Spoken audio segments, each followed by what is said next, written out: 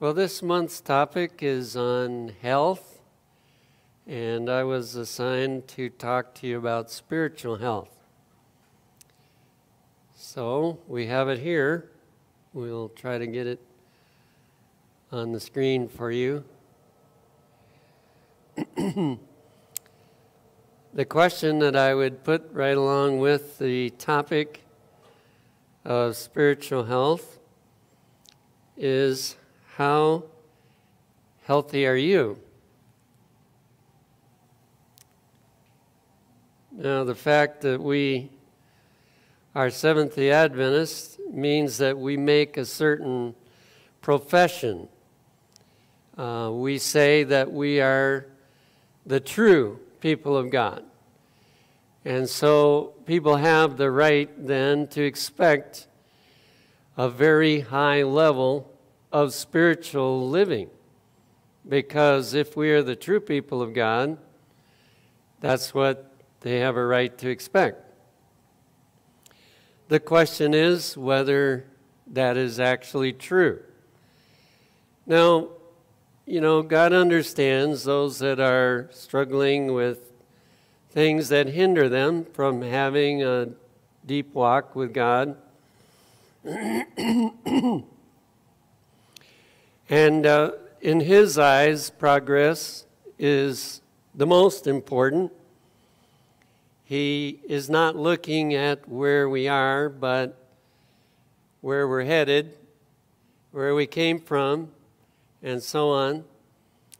So, I don't want to discourage anyone that sees themselves as having a low level of spiritual life, and you look at some others and you feel that they have a wonderful spiritual life and you wish that you could be like them. I've even had people from the community tell me, boy, I sure wish I could be like you folks over there at Wildwood, but it's not possible. So they already discount the possibility that they could be a highly spiritual person. But unfortunately, some of us are faking it too, and we're making believe we're a spiritual person, but we're not really underneath. So it is certainly a very valuable topic.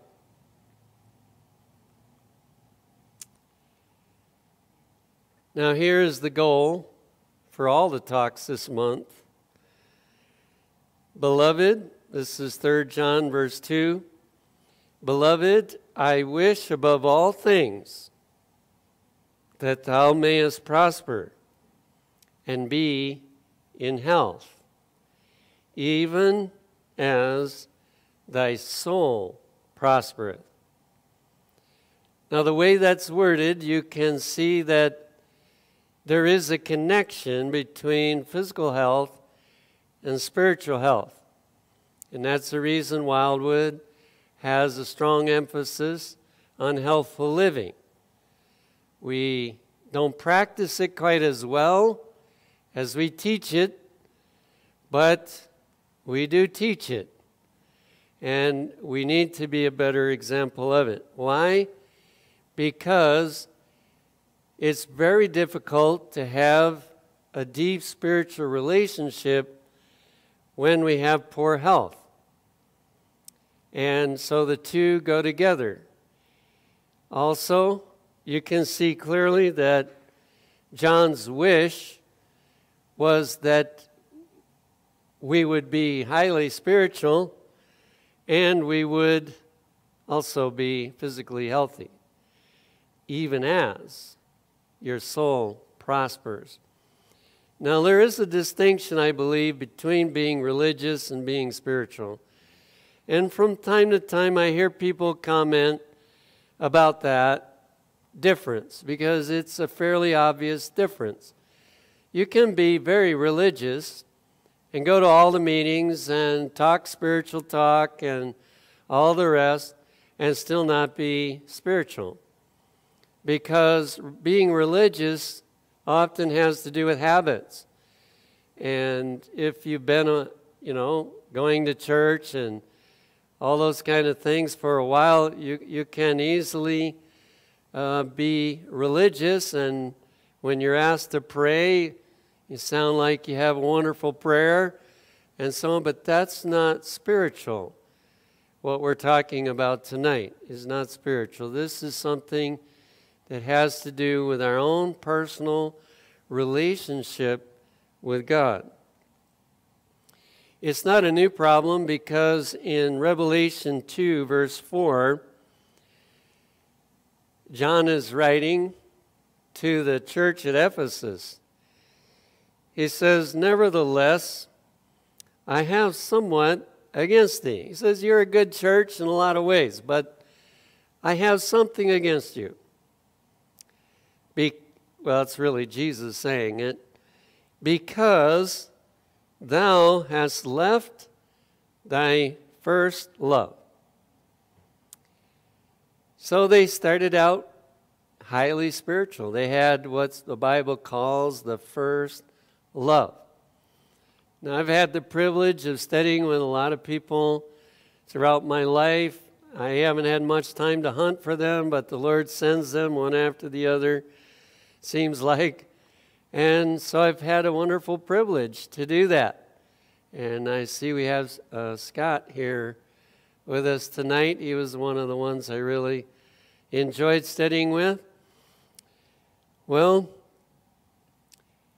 when people are in the first love, they just can't get enough Bible study. They will meet with you as many times of the week. Yeah, James is here too tonight. He's another one I had the privilege of studying with. They'll study as much as you have time. And often, I don't have enough time to study as often as they would study. And they just love time in the Word of God. And, of course, prayer is more private. But I assume that because they enjoy Bible study so much, they also are busy praying. And yet, if we're not careful, that can slide out the back door. And if so, then we're not going to have the first love. We're not going to have the spiritual experience that we should have. And occasionally someone asks me, is it possible to get anything better than the first love? Well, my answer is yes. I mean, when you fall in love with somebody to the point where you want to marry them, it's true for most marriages, they never get any more than that. They usually get less. But if you have the kind of marriage like I have, it gets better than the first love. And so I assume, since marriage is an example of the relationship that Jesus wants to have with his people, that it can exceed the first love. But if we don't even have the first love, we have some recovery to do, because that's the beginning benefit that Jesus gives to his children. Again, we see that it's a struggle because Paul in 1 Corinthians 3, 1 through 4 says, "And I, brethren, could not speak unto you as unto spiritual." It's kind of like what Jesus said when he said, "I have many things I'd like to tell you, but I can't tell you right now." Why? Because you're not spiritual enough. And if I told you, I would actually offend you maybe by telling you these things. "And I, brethren, could not speak unto you as unto spiritual, but as unto carnal, even as unto babes in Christ." So he said, I'm not saying you're not converted. I'm not saying you don't belong to Jesus, but you're staying like a little baby. You're not becoming an adolescent or an adult. You're staying like a baby. I have fed you with milk and not with meat or solid food. We might be more appropriate there. For hitherto ye were not able to bear it, neither yet now are ye able. For ye are yet carnal. In other words, there's too much selfishness left there, too much rebellion left there. And he said, there's been a beginning, all right. You're like a little baby, but you're still carnal. For whereas there is among you, and here's the evidence of why the carnal is still there, envying and strife and divisions. Now, we could add a whole lot more things to that list, but he's especially talking to them about their alienation from each other because they were interested in who was best and who was following the best leader.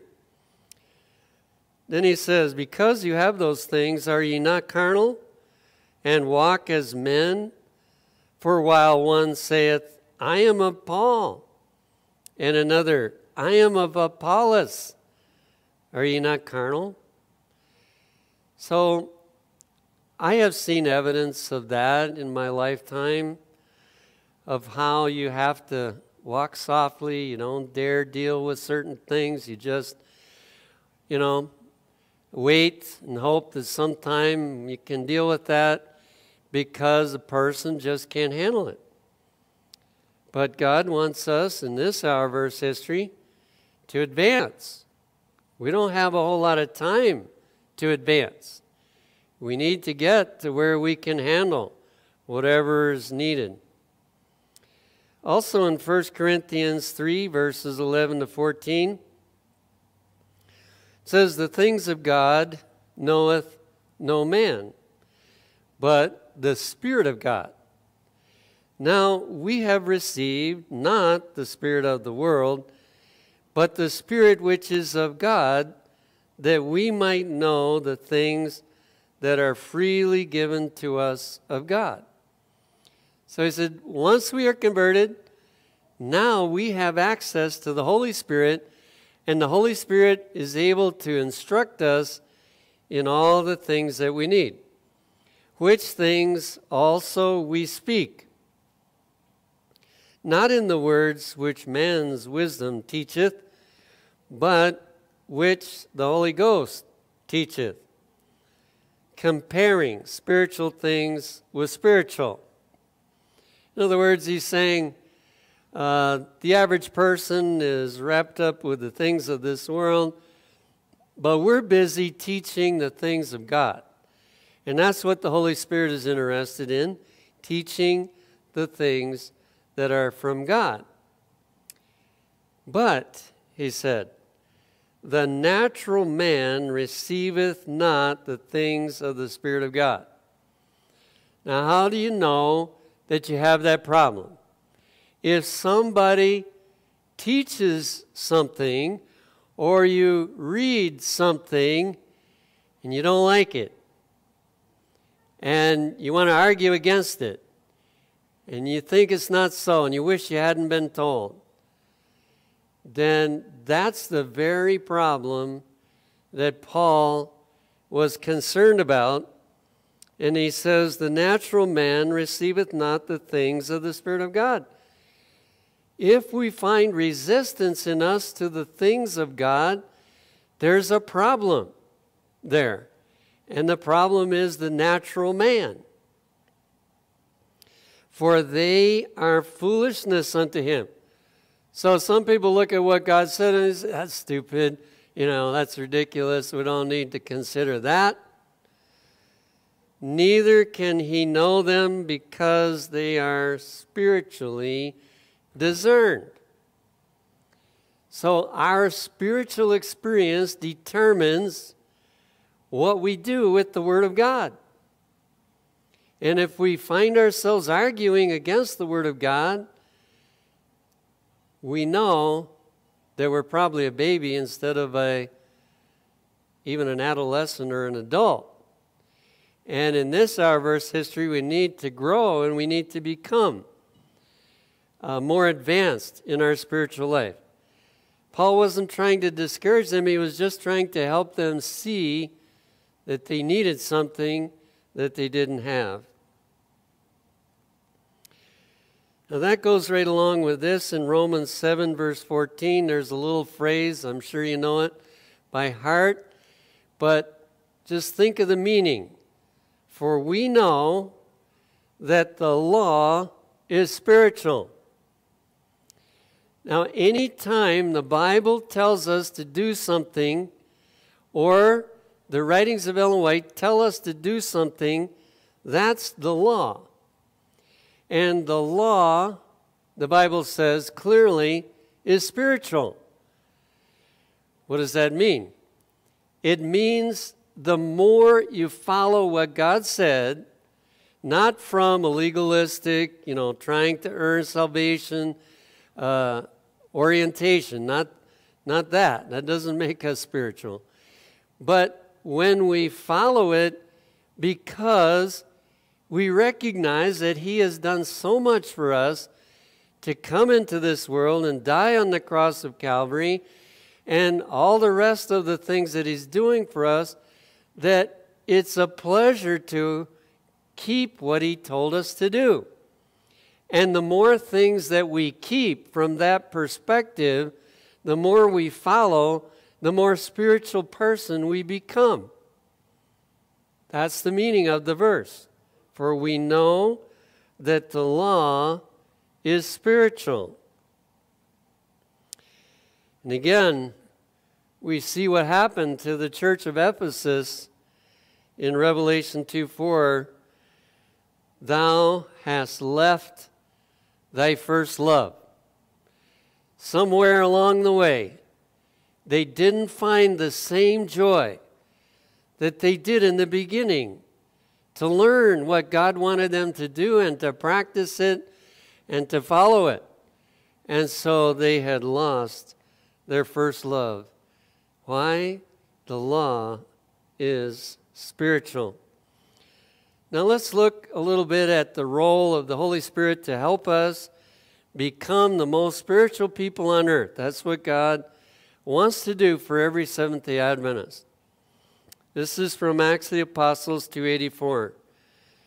There are today many as ignorant of the Holy Spirit's work upon the heart as were those believers in Ephesus. Yet no truth is more clearly taught in the Word of God. So the big problem that we have is that we don't realize what the Holy Spirit can do for us. And so we don't tap in to the ministry of the Holy Spirit adequately. And sometimes we wish we could have it, and God is saying you can have it. You can have anything you see somebody else have. There's no favoritism with God. And the Holy Spirit produced it in them, and the Holy Spirit can produce it in you. Prophets and apostles have dwelt upon this theme. Christ Himself calls our attention to the growth of the vegetable world as an illustration of the agency of His Spirit in sustaining spiritual life. That's why agriculture is important. We learn about how God supports the plants, and that's the way He supports us. The sap of the vine ascending from the root is diffused to the branches, sustaining growth and producing blossoms and fruit. We got all our potatoes dug. This wasn't as good a year as last year, but when I came to the very last row, I planted 5 rows with 50 pounds of potatoes. when I got to the last row, my wife tells me we got 100 pounds from the last row. Now, the other ones, I don't know why they didn't do so good. But they did yield pretty big potatoes. And now we're harvesting tomatoes, and we had a bumper crop of cantaloupe. So many we had to figure out what to do with them. And so, you know, the Lord brings that harvest through, as it calls it here, the sap that flows into the plant and all the other blessings. Well, he wants to do the same for us. So the life-giving power of the Holy Spirit proceeding from the Savior pervades the soul, renews. Here's some things we need because, you know, we have a lot of things to get rid of. And don't think because I've been around a long time, I still don't have some things to get rid of. It's a long journey. But it says, it will renew the motives and affections and brings even the thoughts into obedience to the will of God, enabling the receiver to bear the precious fruit of holy deeds. So God has ordained that whatever we need in our spiritual life, the Holy Spirit stands ready to give it to us. And the Holy Spirit is trying to flow into us in the same way that the sap flows into the plants. The only difference is we have a choice. The plant doesn't choose whether to accept the sap or not, but we get to choose. But it's better than that. If you don't refuse it, it will flow. So you have to choose to stop it in order to keep it from flowing. And so he's doing everything to the best that he can do to try to help us. And all we have to do is cooperate with what he's trying to do. It goes on to say a little more. The author of this spiritual life is unseen, and the exact method by which that life is imparted and sustained is beyond the power of human philosophy to explain. So there's no pastor, including myself, that can explain exactly how it works. But if we are in proper connection with him, it will work. Now, some of the things we can understand, but we can't understand it all. And sometimes we try to explain more than we really understand and make confusion. But it will work because God knows how to make it work. Yet the operations of the Spirit are always in harmony with what? The written word. So the Holy Spirit will not help us to do wrong. It won't help us to resist light. It won't help us in the wrong direction. It will only help us in the right direction. And so the moment we are willing at least to say, please make me willing to do this, the moment that happens, the Holy Spirit flows through us to enable us to do it. But as long as we say, oh, I wish I didn't have to do that, that doesn't make sense to do that, the Holy Spirit can't help us at all in that direction. It says, yet the operations of the Spirit are always in harmony with the written word. As in the natural, so in the spiritual world. The natural life is preserved moment by moment by divine power. Yet, it is not sustained by a direct miracle, but through the use of blessings placed within our reach. Now, most people, when they first come to Wildwood, believe that Wildwood is a blessing. They don't all stay that way after they come, but they usually believe, wow, this is a blessing, you know. So many people that love God and and so much truth available and so on. And I've even had people who drove on the campus tell me, as soon as I drove on the campus, I felt God's presence in this place. And that blessing is felt, but we have to make use of it in order for it to do everything it's supposed to do. Through the use of blessings placed within our reach. So, the spiritual life is sustained by the use of those means that providence has supplied. If the follower of Christ would grow up unto a perfect man, unto the measure of the stature of the fullness of Christ, which comes from Ephesians 4:13, he must eat of the bread of life and drink of the water of salvation.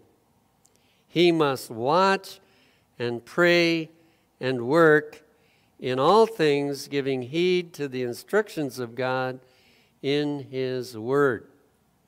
Now, we could spend quite a bit more on that, but that's the recipe. Read it over, put it into practice.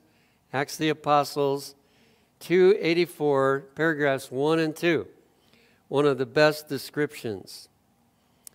Now, what are some of the hindrances to this spiritual life that God wants us to have? Well, number one, a failure to understand what the Word said. We read it, but it went over our head. We didn't grasp it. Usually, if we will give study to it, we can find out what it means. But often that is not done, and so we missed it. We read it, we heard it, but we didn't get it. So that's going to be a hindrance in the fullness of spiritual growth. Number two, disagreeing with the Word. Sometimes I've dealt with a lot of people who have questions about all kinds of things. And I don't say this, but I feel like saying sometimes, I'm not so concerned about what you think. I want to know, is that what it says? That's the issue. What does it say? And there's so many things in us that want to disagree with what it says. But if that's what it says, read it again. Read it again if you have to. How many ever times? But if that's what it says, then that's what has to be right. Third, thinking that it applied when written, but not now. I didn't have time to put this into the inspired writings, but none of the inspired writings, including Ellen White, were written primarily for the age in which they wrote.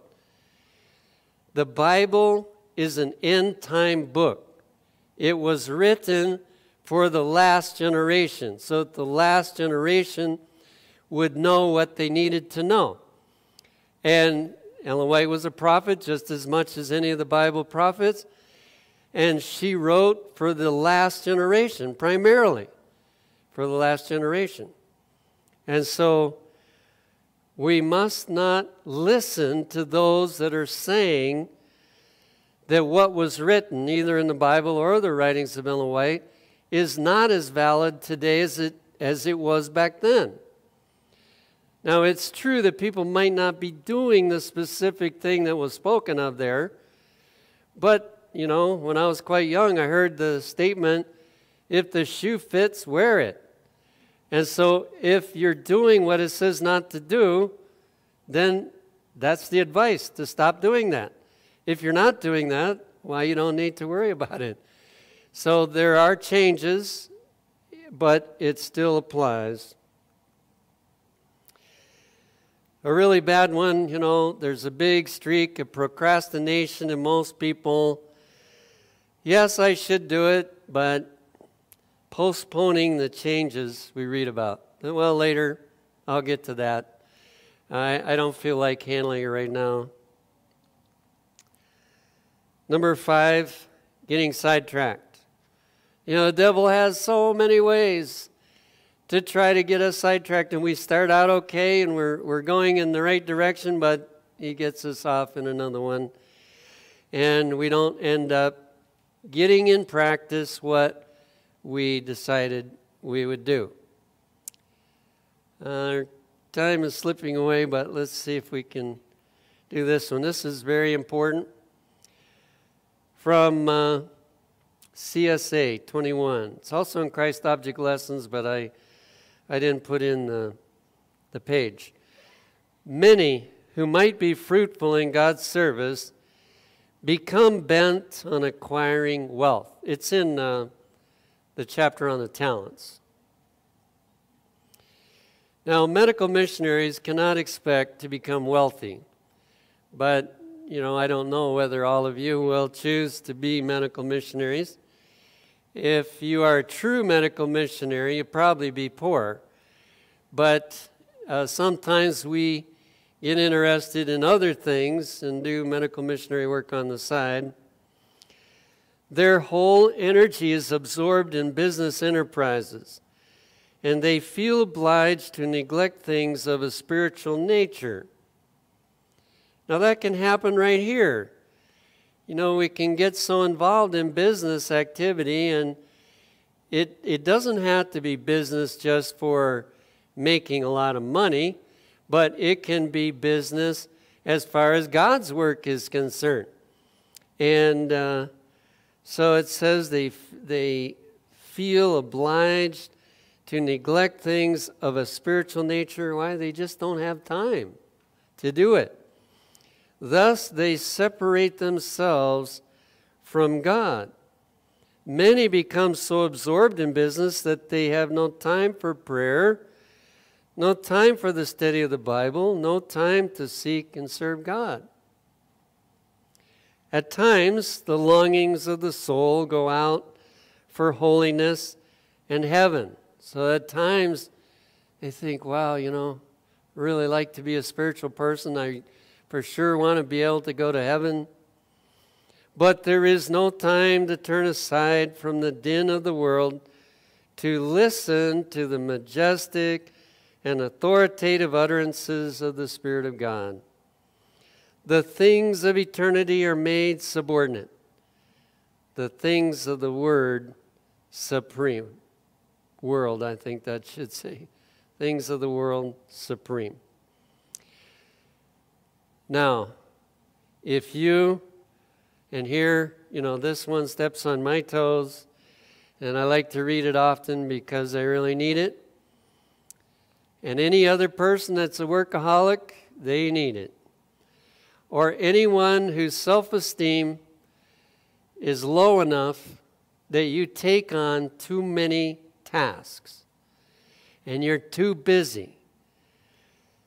Well, it's not possible to have too much to do and expect to have the spiritual life that we would like to have, that we want to have, but we just don't have time, because as soon as we sit down to take some time, in comes something that has to have our attention, and something else, and we just don't get to it. Paul tells a little bit about his experience in Acts of the Apostles 3:14, and this is going to be our experience if we're going to become the spiritual person that God wants us to be. Paul knew that his warfare against evil would not end so long as life should last. So you have to be consigned to a battle. I battle some things all the time, it seems like. Ever he realized the need of putting a strict guard upon himself, that earthly desires might not overcome spiritual zeal. So he had the same battle. Anybody that sees a lot of work to do and wants to do all of it that they possibly can get done has the struggle that Paul had. Ever he kept before him the ideal to be attained. And this ideal he strove to reach by willing obedience to the law of God. There's that again. Willing obedience. Not because we have to, but because we want to. We've been made to want to by the power of God. His words, his practices, his passions, all were brought under the control of the Spirit of God. And you're familiar with that text of how he was battling, and he wasn't beating the air. He was battling. Well, that's what we have to do. If we want to be spiritual, we're going to have to battle. Again, from CSA 26, it says, in order to have spiritual life and energy, we must have actual intercourse with our Heavenly Father. See, it has to be a personal connection so the sap can flow. Our minds may be drawn out toward Him. We may meditate upon His works, His mercies, His blessings. But this is not, in the fullest sense, communing with Him. In order to commune with God, we must have something to say to Him concerning our actual life. So it's like a close friend, and we talk to Him about the things that we are concerned about, the things that we enjoy, whatever, we talk to Him about what's going on in our life. And then, here's God's part, Christ Object Lessons 3:17. Christ is revealed to us in sermons and chanted to us in songs. The spiritual banquet is set before us in rich abundance. The wedding garment, provided at infinite cost, is freely offered to every soul. By the messengers of God are presented to us the righteousness of Christ, justification by faith, the exceeding great and precious promises of God's Word, free access to the Father by Christ, and the comfort of the Spirit, the well-grounded assurance of eternal life in the kingdom of God. What could God do for us that He has not done in providing the great supper, the heavenly banquet? Amazing. God saw everything that we would need. And He provided everything that we could become the most spiritual people on earth. In closing, how do we how to be a spiritual person? It's very simple, really. Number one, you have to make prayer a priority. It's not something we do after everything else is done, but it has to be a priority. Second, we have to take time to study God's Word, because He has included all the things that will inspire us and will lead us in the path to be more and more spiritual. He's given all of that. And yet, if we don't read it and study it, then of course we will be lacking. And number three, to follow everything you learn about God's will. Now, one of the biggest problems with Seventh-day Adventists is the amount that we know is way bigger than what we're doing. And you know what happens with that? It creates Pharisees. That's what it does in the end. It creates Pharisees. So we don't want to end up like the Pharisees. So we need to follow everything you learn about God's will. Now, it's okay if you study it for yourself so that you know it for yourself. But we need to follow everything we learn. Number 4, we need to share the light God has given you. As soon as we learn something, He wants us to share it with somebody that doesn't know it. That's how the cycle of spiritual growth takes place. So, it's not very hard. Isn't it amazing that so many struggle with being the spiritual person that they want to be? Or that maybe they even came to Wildwood because they expected if they came here, they would become a very spiritual person, and yet it doesn't happen. Why? Well, we've studied a lot of the reasons why it doesn't happen. But tonight, as you've listened to this, maybe the Holy Spirit can use this to get you started again.